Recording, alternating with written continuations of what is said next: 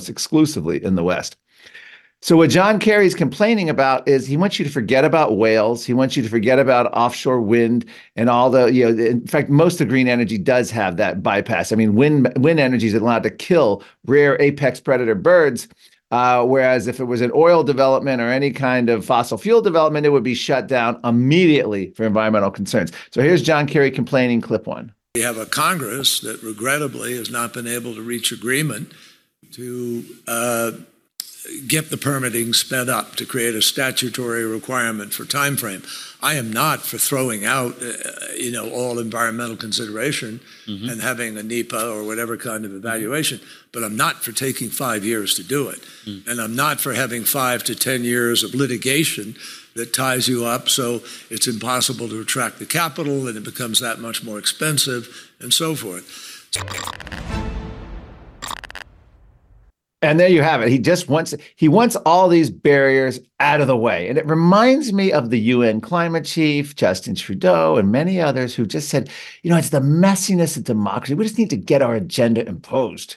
We need to get those solar and wind to replace fossil fuels. We need to get our climate agenda implemented. That's why we don't like democracy. It's so messy, as Christina Figueres, the former UN climate chief, said. And these enlightened men, as Tom Friedman, the New York Times said, can just do what's right. They just want to get it done, bypass everything, and they'll probably get their way. Okay. This is a shout out to Rebel News confronting John Kerry. I believe this is what's his name from Australia, their Rebel News reporter. It'll say, I'll remember it here in a second. They confronted Kerry on the streets of Davos. Rebel News, again, run by Ezra Levant, fantastic news shop. I said they should win every journalistic award possible. They're the only ones doing real journalism in Davos at this World Economic Forum. Let's go to clip 2. You can hear John Kerry confronted by Rebel News. What's the carbon footprint of these events every single year that you come here? You think it's worth it? Peasants pay for your crimes? That's a stupid question. Is it really? Is it more stupid than you travelling here to tell us? Please, sorry? We're done. We are done now. Don't grab me. You can't grab us. This is a free society, mate. We have freedom of the press. Why do you think you're more important? Your carbon footprint doesn't matter, but everybody else around the world Suggested that. Nobody ever suggested that. Don't make up stupid questions. Being here suggests that. A stupid question. You being here every single year and doing this suggests that. And I have done a huge amount. Listen, now it's finished, please. Why can't I ask him questions? Who are you? Why are you trying to bully me out of us? No, so please. That doesn't. A lot of people say no to a lot of the policies and agendas he pushes. They don't get a choice, so why can't we ask him a question in a public space?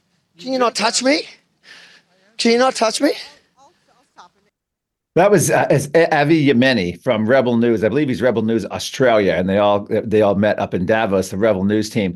I love how John Kerry is just so indignant. I mean, that was probably the only challenging question. And it wasn't even a challenging question. I mean, the answer is obvious. But I just love his aide getting all upset. It reminds me of my days with Rush Limbaugh, the TV show, when the aides would try to cut off the interview when they didn't like the way the questions were going.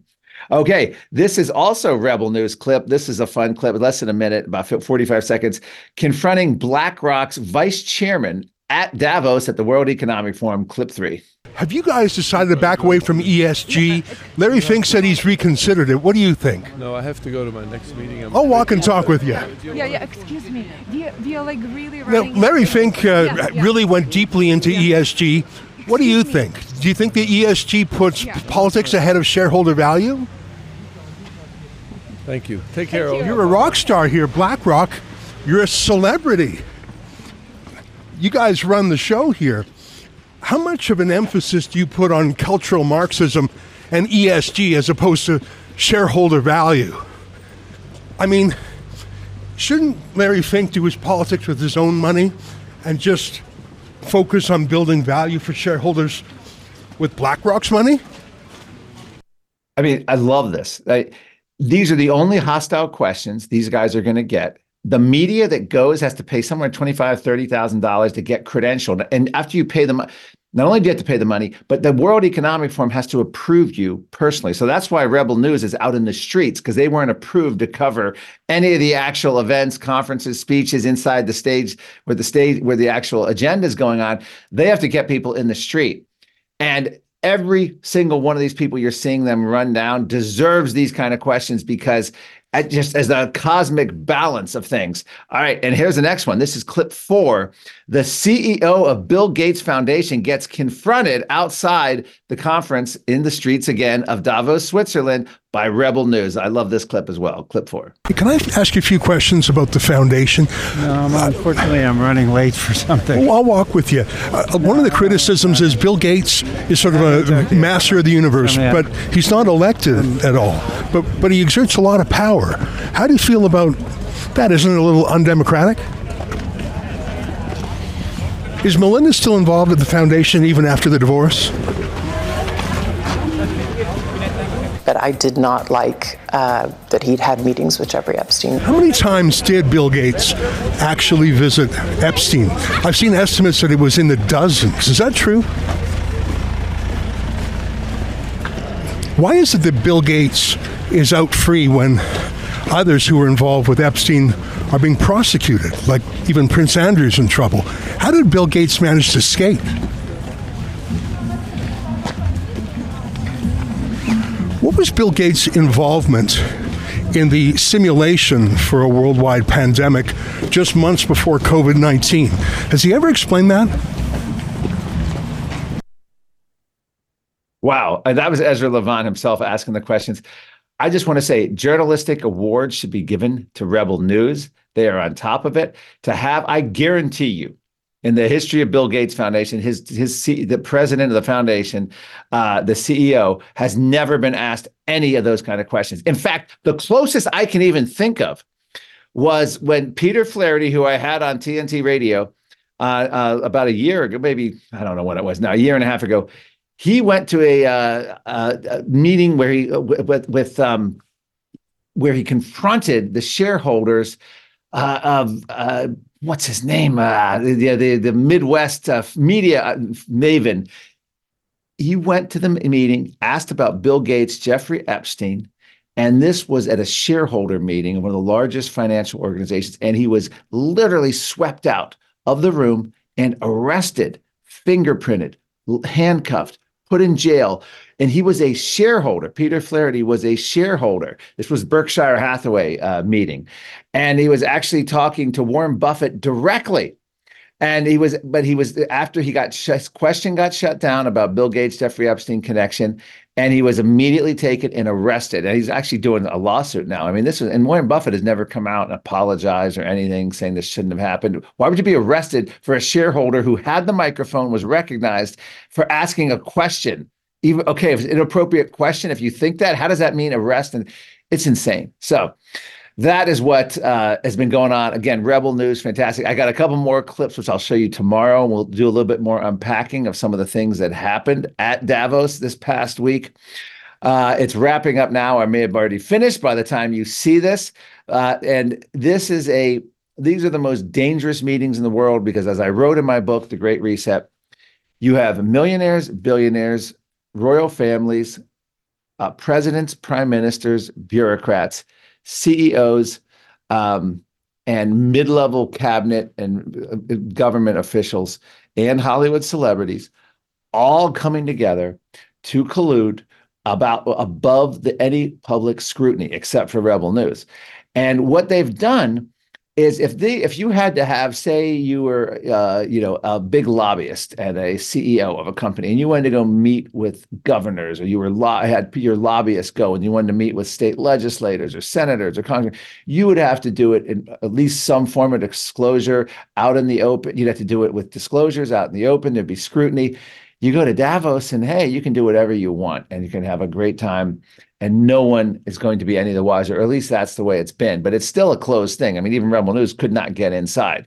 But it's always amazing what they say. They say the quiet parts out loud. And that's what I've always been impressed, is how willing they are to do that. Okay, the other thing going on, and I will probably be getting down to this DC trial. This is the Marc Stein, Michael Mann climate trial of the century. Marc Stein is being sued by Michael Mann for defamation for his 2012, can you believe it, 12 years ago, I think 2011 or 12 article. And I wanted to play, what's happened here is Anna Fella-Maclear, who I hope to get on the show, hired actors to portray the entire court. So every day they have the court transcript and actors recreate it. Because remember, this is U.S. courthouse, no photos, no audio, no video. At least at this level, certain trials can have it. So they don't have that. So they have actors recreating it. So we're going to play you clip 5. This is Marc Stein, the conservative commentator, my friend, who I just think is fantastic. This is his opening statement as played by an actor portraying Marc Stein, because we have no actual audio video. There's only court transcripts available of what transpired. So let's play clip 5. This is Marc Stein, the opening his defense against Michael Mann in the climate lawsuit in D.C. Superior Court. I apologize for being foreign, and I apologize for being unable to stand up. I'm a Canadian on his last legs. I have difficulty standing, but I have no difficulty standing on the truth. The truth of what I wrote, the truth about what happened at a famous American institution, the truth about this man. To modify a famous line from an American courtroom drama, I think you can handle the truth. In my world, I can write something, Mr. Simberg can write something, and Mr. Mann can write something. And you're free to read all or none and decide what weight to attach to all or none. But in Mr. Mann's world, there's his take, and everyone else has to be hockey-sticked into submission and silence. I'd be inclined to suggest that's a little un-American. But as I said, I'm a foreigner, so it probably isn't for me to say what is or isn't American. Wow. I mean, what a beautiful opening statement. He continues. This is Marc Stein. This is going to be clip 6. Marc Stein continuing his opening statement. Shorter clip. Michael Mann does this all day, every day on social media, discriminating against, harassing and bullying anybody who disagrees with him, colleagues, other NAS members, interested members of the public, as you will hear from witnesses. He is one of the most vicious blowhards on Twitter, and tweeting is what he does, so relentlessly it doesn't appear to leave much room for any science. He doesn't stop for public holidays. And by the way, what a great expression to describe Michael Mann, UN scientist, former Penn State, caught up in ClimateGate, as just a blowhard. I mean, that's exactly what he is. He's just a Democrat Party activist, would be the simplest way to put it. And he's like this really smug, arrogant. I just can't even imagine his own supporters. I mean, he has a small section of people who would cheer it on because of who he is, but just his style of communication. Anyway, a lot of fun there. Utter and complete trash. So that trial, they're talking, and one of the things Michael Mann has done is he's trying to stop Steve McIntyre and Ross McKittrick from testifying. And at this trial, at the center of the defense for Marc Stein, basically implying that Michael Mann was engaging in fraudulent science, was the validity of this hockey stick temperature graph. We've talked about this many times on this TNT on my show here. We've talked about how they're now, how we had scientists when I worked in the U.S. Senate Environment Public Works Committee come testify that other UN scientists wanted to get rid of the global medieval warm period so they could show global warming much worse. And then a few years after that, bam, they got rid of the medieval warm period. Now there's a whole movement afoot. Heat waves were about 10 times worse. The heat wave index by the U.S. EPA, Environmental Protection Agency, in the U.S. under Joe Biden's EPA, heat waves were 10 times worse than they are now. That's very inconvenient. We already have professors now publicly stating we have to get rid of the 1930s heat wave records in the data. And they will. And that's what Michael Mann is doing. That's the scientists working on this right now. They're going to cool the 1930s to make them look not bad. And then pretty soon, anyone who says, hey, you think this heat wave's bad? Look back. All the state records were set before 1955. The heat waves in the 1930s were 10 times worse. You know what the response is going to be? No, they're not. Look at the data. Well, wait a minute. What happened to the data? They changed. We revised the past. We made some adjustments. We fixed it for you. We smoothed it out. And everyone's like, huh? And that's how they did it. They did the same thing with the global warming pause. It was going on like 18 years. So what'd they do? They went in and adjusted the data. They went back in time. So we underestimated the Arctic warmth. And by the way, not only is the global warming temperature pause over, it never existed. Oh, okay. Believe me, Associated Press, Seth Morris, people jumped on that. They didn't even question it for a second. There was like a cheering, like, yay, skeptics talking point taken away. This is the climate battle. It's silliness. I used to get really worked up and into it all. At this point, it's just so grinding and just so predictable. And as I said, everything I knew, everything I learned, everything I saw firsthand in COVID and lived through, I'd already witnessed for 2 decades, watching and observing and being part of the climate debate. So anyway, all right, one final clip here. This is the JP Morgan CEO, Jamie Dimon, talking, and this was a shock on CNBC, about how Trump was right about so many things, and the Democrats had better stop polarizing the country. Now, this is a key clip because it shows that corporate CEOs, and Jamie Dimon's no conservative. I mean, he's the one that wanted to use eminent domain for green energy and everything it takes to impose the green agenda. But this is a signal to CEOs that the CEOs are willing to talk and that Trump is not verboten. Clip 7. We've got this great hand, but when people say MAGA, they're actually looking at people voting for Trump, and they think they're voting, and they're basically scapegoating them, that you are like him. But I don't think they're voting for Trump because of his family values. And if you look, just take a step back, be honest. He was kind of right about NATO, kind of right about immigration. Mm-hmm. He grew the economy quite well. China virus. Tax reform worked. Mm-hmm. He was right about some of China. I don't like what he did. No, I said China virus. Yeah, I understand. He may have been right. And I don't like how he said things about Mexico. But he wasn't wrong about some of these critical issues. And that's why they're voting for him. And I think people should be a little more respectful of our fellow citizens. And when you guys have people up here, you should always ask the why.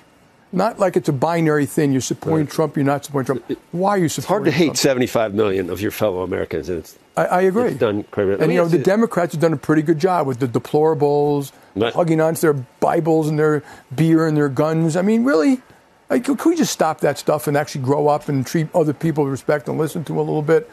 And I do think the economy will affect, and I think this negative talk about MAGA is going to hurt Biden's election campaign. Yeah. Wow. That is Jamie Dimon, CEO, JP Morgan, just laying it out there. That's interesting. And most of these businesses want Donald Trump back.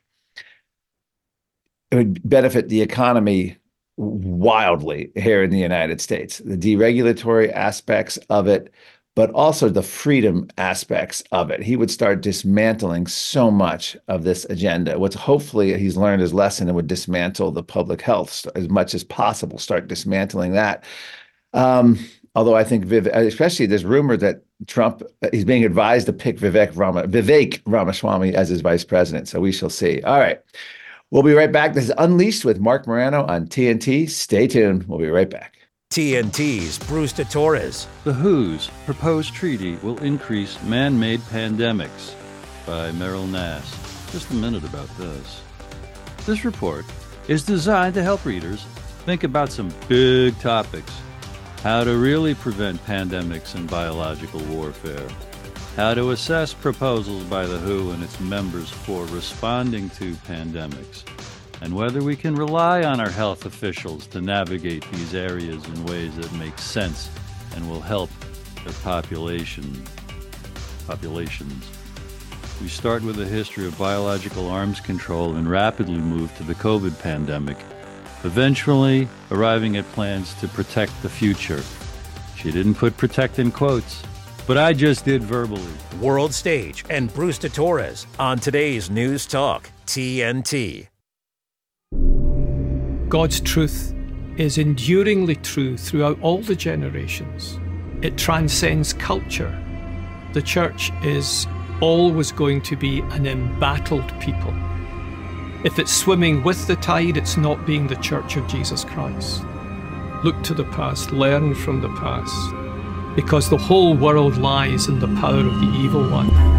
China has more than 200 confirmed cases of coronavirus, it's called. The entire state of California ordered to stay at home. That's 40 California has some of the strictest policies leveled against churches. Gavin Newsom's executive order threatens jail time and $1,000 a day fine. Government stopping people from going to church, Dr. Fauci. When I went into the White House, when I sat in on the task force meetings, was a shocking level of gross incompetence. The mortality rate from the virus was 0.2%, 99.8% survival, rather than the 3 or 4% mortality that the people were saying at the time. The culture and the understanding of the people of Grace Church has always been, not only do you obey government, but you honor government.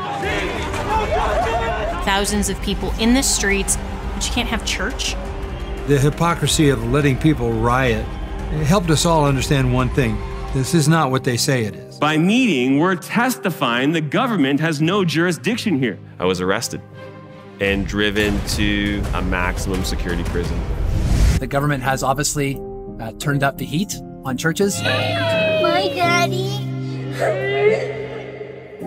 When the churches fall silent, the only religion left is the state. We needed to make a biblical statement because we always put ourselves under the authority of the Word of God. LA County threatened Pastor John MacArthur with jail time and arrest. We were going to be sued. They wanted Grace Church shut down. We wanted to go on the offensive and attack the health order as unconstitutional. This wasn't about health and safety. This was all about control and opposition to religious freedom.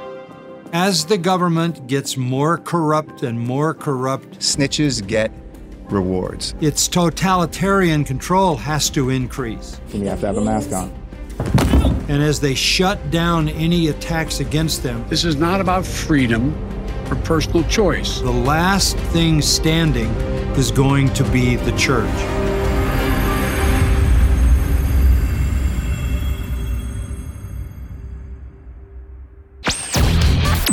Are we on the air? Am I on the air? You're on the air? On the air 24/7. Your news talk giant, TNT. Welcome back to Unleashed with Marc Morano on TNT. All right, joining us in just a few minutes will be Dr. Kelvin Kemm, a nuclear engineer, nuclear physicist from South Africa. And he's here actually in the U.S. On a speaking tour and doing a lot of meetings. He has been a climate skeptic. He's an energy realist. He's been battling the climate agenda going back decades. I first met him in, I want to say Johannesburg, but no, it was Durban, South Africa at the 2011 United Nations Climate Summit.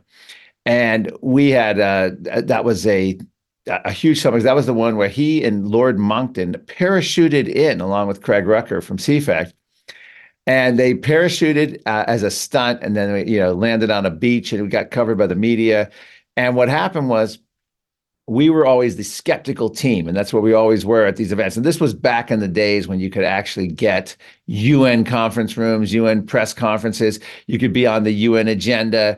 That hasn't happened for quite a while. You could be interviewed by UN, United Nations TV during these summits. Now they barely tolerate us when they're not throwing us out, when they're not arresting us. In fact, you got to remind me, since we've been talking all about this, I want to show the clips of when I got actually arrested, armed UN climate cops.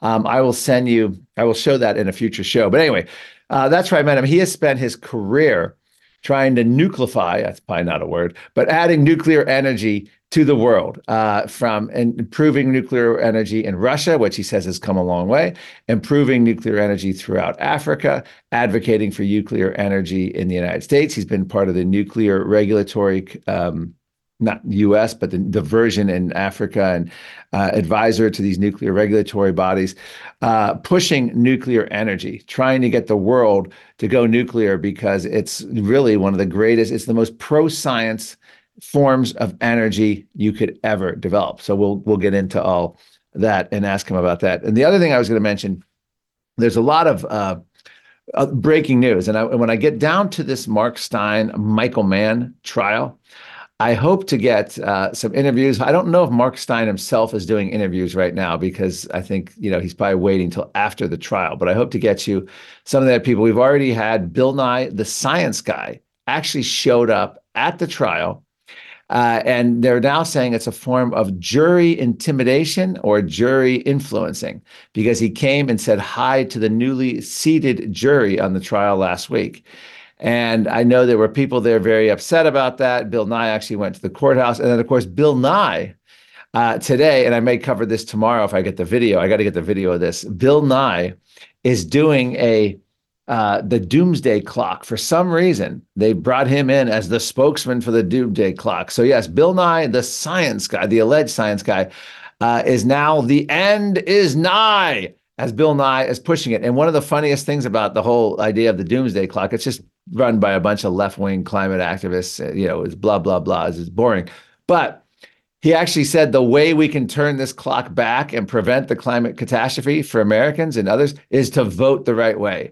So they actually think you can go to the ballot box, vote for some candidate, and the weather and climate is going to improve, and we're not going to have some catastrophic, bad weather event because of the way people voted, and Florida won't be half underwater.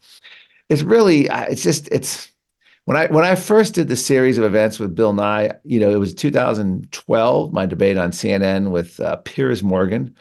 And then I was on John Stossel, debated with Bill Nye.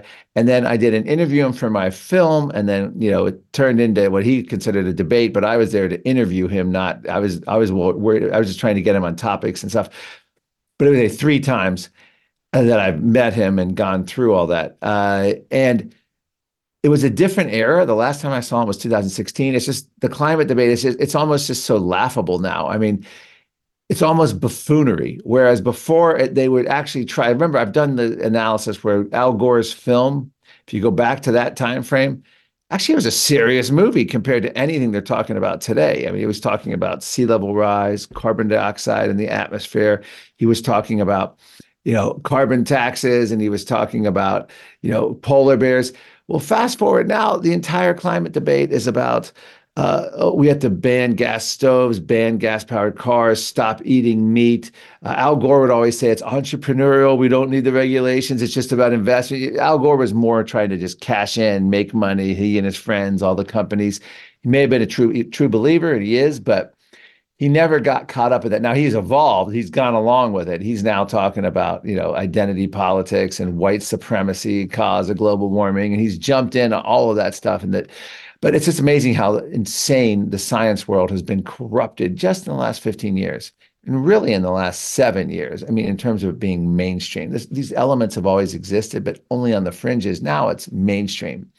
And it's just study after study, house plants cause global warming. And I won't bring out the house plants because I think I'm having some fun here. It's digitizing the screen. It looks horrible. We tried that with the big plant, and I guess I looked like I was coming out of a digital monster machine.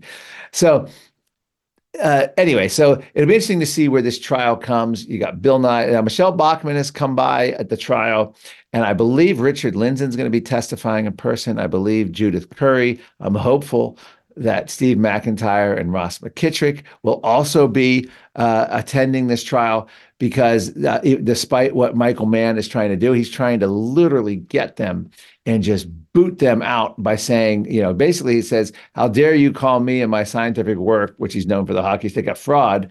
And then Mark Stein's like, okay, you can sue me for defamation, but I'll bring in the experts who can prove that you committed fraud. And Michael Mann's like, no, we don't want those two coming here. They're not allowed. Blah, blah, blah. And I love it because they're like, well, they're not. They're not part of the peer review process. These were outside independent experts, and Steve McIntyre will blow you away with his statistical knowledge.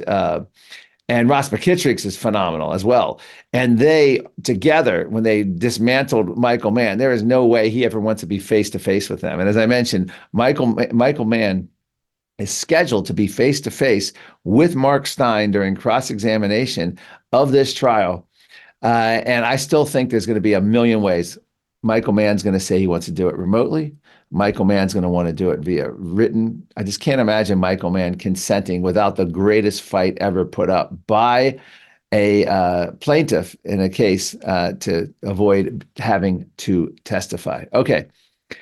A couple developments there. This may be why we opened the show about the witchcraft. Well, one of the reasons the World Economic Forum and Davos and the whole Great Reset agenda is pushing this idea of witchcraft and magic spells and trying to get energize their whole movement, is because so much of this agenda is now meeting with resistance. And I'm not talking about even legislative. I'm just talking about the public. And as I mentioned, there's farmer protests in France, farmer protests in Germany, farmer protests in the Netherlands. Sri Lanka has overrun the presidential palace. We have the same thing going on, although policies now being implemented in Australia, Canada. I'm hopeful that we'll see rebellion there. And of course, John Kerry, as the climate envoy in the U.S., has now targeted U.S. agriculture. So U.S. agriculture is now, so I'm thinking we had tractors descend on Washington in 1979 to protest federal agricultural policy. It might be time for more farmers to come on in. Well, my headline at Climate Depot is on this whole theme that we opened up the show with today. is the European Union dropping net zero. The biggest political party in the EU now wants to drop the ban on gas and diesel cars. Remember, this was fait accompli. We had things like BBC a few years ago, 2021, saying like, it's not a question of when, but if, airline travel will have to be, canceled and car and travel. I mean, this is like the mainstream organs are pushing this. And suddenly something that looked so inevitable is not inevitable. This is what a backflip. This is according to Joe Nova from the Net Zero Watch. How much more could car levels and gas heads the European Union take? The EU declared all petrol diesel cars will be banned by 2035. In February 2023, it was their star policy for the net zero push. Car makers would have to cut their emissions by shocking 55% and unthinkable 100% by 2035. And so now the backlash begins. The voter backlash. How much more? This was the biggest EU, the European People's Party, the EPP, a center-right party. But remember, in Europe, the conservatives or right-wingers are all in on net zero. It's this kind of a pathetic thing. And of course, there's a whole movement in the U.S. led by Congressman Curtis in Utah, led by people like Nikki Haley and Mitt Romney, and these couple of Republican groups who want us to be like, we want to be for climate solutions. Climate's a problem. Kevin McCarthy, that's why I was so happy to see him booted out of Washington. And anyway, that's the big development there with the crushing blow of the finally European people are fighting back. And oddly, it may have something to do with the Ukraine war because of all the energy stress that. Not because, there was a war, but because the pipeline was blown up, because all the sanctions against Russia, and then all the European prices went up. They had to get rid of a lot of the net zero to start with there. And then the idea of a car ban coming too. I think it's just, hopefully the people are going to push back, and push back. I want to read you this French farmer story. This is huge. French farmers are revolting against taxes, price pressure and green regulations. New Macron government quickly caves into demands. This is Gateway Pundit by Paul Saran. In a move reminiscent of the protests in Germany, French farmers blocked roads in parts of the country, and in a move convincing enough to put the fragile new Emmanuel Macron government to rapidly cave to their demands. And it goes on. Reuters News is reporting that they couldn't settle for words. France's largest farm union, they wanted action, not words. We told him that to build confidence, he needed to go to the field. He committed meeting farmers in the field in the coming days. So the French farmers are the same grievances shared all across Europe. It's the escalating taxes, crippling green regulation, and of course, all the price pressures that puts. They can't make a profit. Food inflation is through the roof. And the idea that we're wrestling with, we've got to cut nitrogen oxide, we got to go after fertilizer, we have to go after methane, and the farmers aren't even surviving. They're literally trying to collapse plentiful food. It's nuts, it's bonkers, and it needs to be stopped. All right, we got to take a break. This is Unleashed with Marc Morano on TNT. We'll be right back after these messages.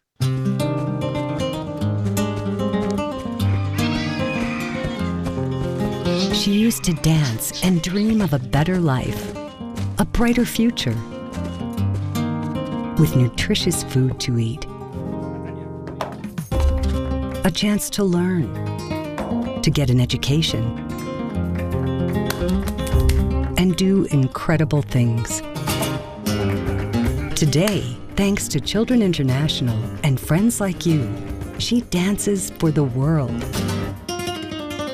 Together, we give children in poverty a chance to set their sights high and achieve their dreams by ensuring that they have access to health care, education, life skills, and more, so they can grow, thrive, and believe in themselves. Gracias. Gracias. Learn more about Children International and join us in our life-changing work at children.org today. As a combat wounded veteran, I know how hard it is to come home and build a meaningful life. When I was in Iraq, our vehicle was hit. A rocket-propelled grenade exploded right under my seat. Traumatic brain injury, a fractured pelvis, severe burns. They didn't think I was going to make it. I had to learn to walk again and live with the scars, both visible and invisible. DAV helps veterans like LaToya get the benefits they've earned. They help more than 1 million veterans every year in life-changing ways. With DAV on my side, I was able to pursue my dreams. If my story can touch a heart, it can change a life. My victory is overcoming my wounds so I can help other veterans. LaToya Lucas, may your victories inspire many more. Support more victories for veterans. Go to DAV.org. From economics to the woke agenda, this is Unleashed with Marc Morano on today's News Talk, TNT Radio. Welcome back to Unleashed on TNT. Marc Morano. All right, well, joining us now is nuclear physicist Dr. Kelvin Kemm. Welcome to the program, Dr. Kemm, and happy to have you here in the United States. Welcome, Marc, and I'm very pleased to be here. Thank you for the invitation. And I'm here in this freezing Washington, D.C. at the moment, which for me is unusual. There's snow all over the place, but it's a certain difference from Pretoria, I must say. Yeah, now that's where you're South African. You were born there and you live in Pretoria.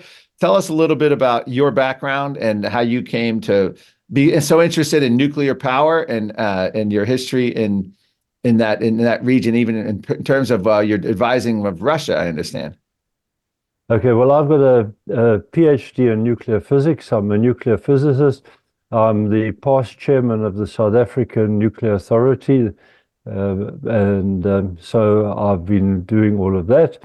I'm now the chairman of Stratic Global, which is a company in Pretoria wanting to build a private small modular reactor in Pretoria and then hopefully export them all over the world. South Africa was the first country in the world that started on a commercial small modular reactor. That was 30 years ago now. And so there's a long pedigree and it's evolved into what we have today. And that's what we want to do. I've been around the world to various places, having given guest presentations in London and Paris and Moscow and Hanoi and Stockholm and Windhoek and a number of places like that, including out in the bush in South Africa, tribal meetings where you are meeting with the chickens running around and so on. So I've been around giving talks and seeing all sides of life. Wow. Tell us, when you say modular reactor, so to the uninitiated out there, how much smaller is that than a regular nuclear power plant? And what's the key driving force of innovation behind that? Why is it so unique and different? And why is that potentially the future of nuclear? Well, a conventional nuclear power station is typically something like 2,000 megawatts to 4,000 or 5,000 megawatts. And that's typically two nuclear reactors of something like 1,200 or 1,500 each. And you get then the economy of scale, which is always the traditional way of thinking, but they are expensive. They take a while to build.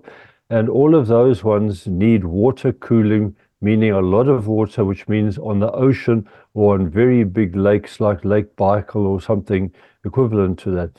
Now, South Africa is a large country. South Africa is the same size as the whole of Western Europe added together. I live in Pretoria, and the distance between Pretoria and Cape Town is the same as Rome to London. We've got a lot of mining operations deep inland where we don't have water. South Africa is a water-poor country inland. So it was decided to build a small modular reactor. Now, small modular means under 300 megawatts for a reactor as against the sort of 1,500 size that they're going to now. And the idea is that you can build such a thing with one control room, and on that control room you can add up to 10 reactors. So you get the versatility of being able to put it wherever you like, because the reactor is gas cooled using helium gas. So you're not constrained to be near water, so you can take the reactor to the mine or to an industrial complex, whether that is in northern Canada in the ice and snow, or whether it's out in the desert in Saudi Arabia or something like that. We deliberately designed it like that. What's the reception in South Africa and throughout Africa? I mean, are people worried? They say, "Oh, look at Chernobyl," or "Oh, look at 3 Mile Island," or "Oh, look what happened in Japan." How do you respond to that with the fear? Because nuclear energy is the one energy that's just shrouded in fear. Absolutely. And the reason for that is that the anti-nuclear green activists did a really good hatchet job over the years and spread all sorts of fear around. In the case of Fukushima, how many people died from radiation at Fukushima? The answer is zero. How many got injured from radiation? The answer is zero. How much private property was harmed? The answer is zero. Fukushima was not a nuclear accident. Fukushima was a conventional industrial accident where it cost a fortune for the owners because the plant got smashed up. But it certainly wasn't a nuclear accident. And so there's been a lot of fear. What's happened with the small modular reactors is that we've designed them to be what's called passive safety, have passive safety, and that means you use the laws of physics in your favor. If something starts to go wrong, you let gravity pull the safety features into place and so on. In the case of our one, it'll rise up to a maximum of 1,600 degrees Celsius should anything go wrong, the worst thing go wrong. The reactor structure has been designed to take 2,000. So our sort of in-house joke is if the worst of the worst goes wrong, what you do is you all go down to the pub for a beer and you sit and you compose the letter to the CEO telling him what happened and you just wait for a week. The reactor will over 48 hours, say, heat up. It'll just sit there. And then over the next 4 or 5 days, it'll just cool itself off. So you don't do anything. You don't have a Fukushima or Chernobyl type of situation where it starts to get out of hand and you need significant intervention. That was one of the design criteria as well. And so they're very, very safe. Also, you put the fuel in and it's the shape of it's a ball, like a cricket ball. And the fuel takes 2.5 years or something to work its way through the reactor. In principle, you never have to turn the reactor off. You drop the balls over the top and they work their way through. And when one comes out of the bottom, it becomes spent fuel. Something like half a dozen of those balls will supply all the electricity for a family of 4 for 10 years. So the amount of fuel used is unbelievably small, which means the amount of high-level nuclear waste that comes out is unbelievably small. So these stories that you get from the extreme greenies about, the unsolved nuclear waste problem. There isn't an unsolved nuclear waste problem. It actually is no real problem at all. You just look after it professionally. The real unsolved problem is what to do with all the solar panels, what to do with all the wind turbines. That's the unsolved waste problem of the energy era of today. Well, let me ask you this. South Africa was in the news, I guess it was end of last summer or maybe September. You were being praised for meeting your net zero climate goals. But then it turned out the only reason South Africa met it was unintentional blackouts. First of all, what's going on in South Africa? Is your electrical grid overly burdened with green energy mandates? How much of it's nuclear? And what exactly happened? And should South Africans be proud that they're meeting net zero climate goals? Well, not quite. They weren't really unintentional blackouts. They were intentional blackouts. And we call it load shedding.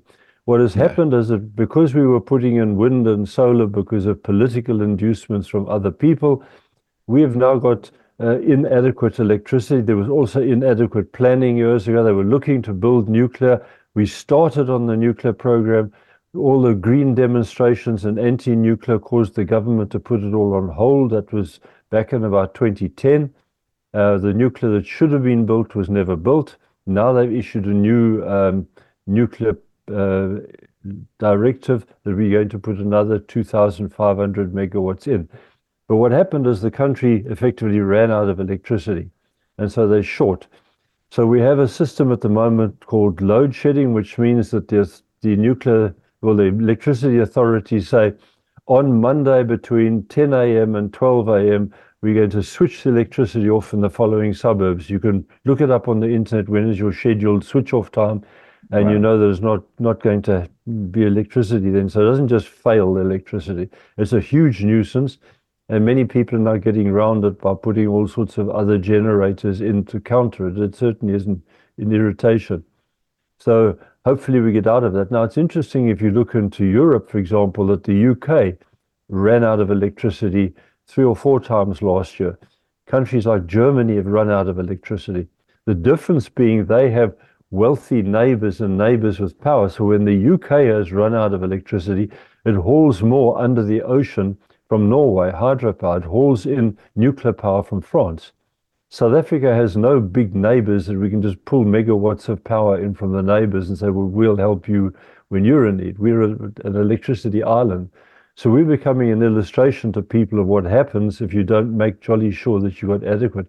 We used to always run on a 15% reserve capacity, which is now zero. We have no reserve. So in the past, if a generator broke, all you did was instantaneously switch on another one that was sitting in reserve, and nobody even realized that it had broken down. Now, if you're running and you've got enough and one breaks down, that's it, you're now short. So then they have to announce that we're moving into a load shedding stage, and so that's what's causing a lot of the trouble. Certainly one of the sort of positives one can say is there's now an inducement to go and look at the serious energy that doesn't do that, and so there's quite a move towards nuclear. We find trade unions and all sorts of organizations like that going into pushing for nuclear power.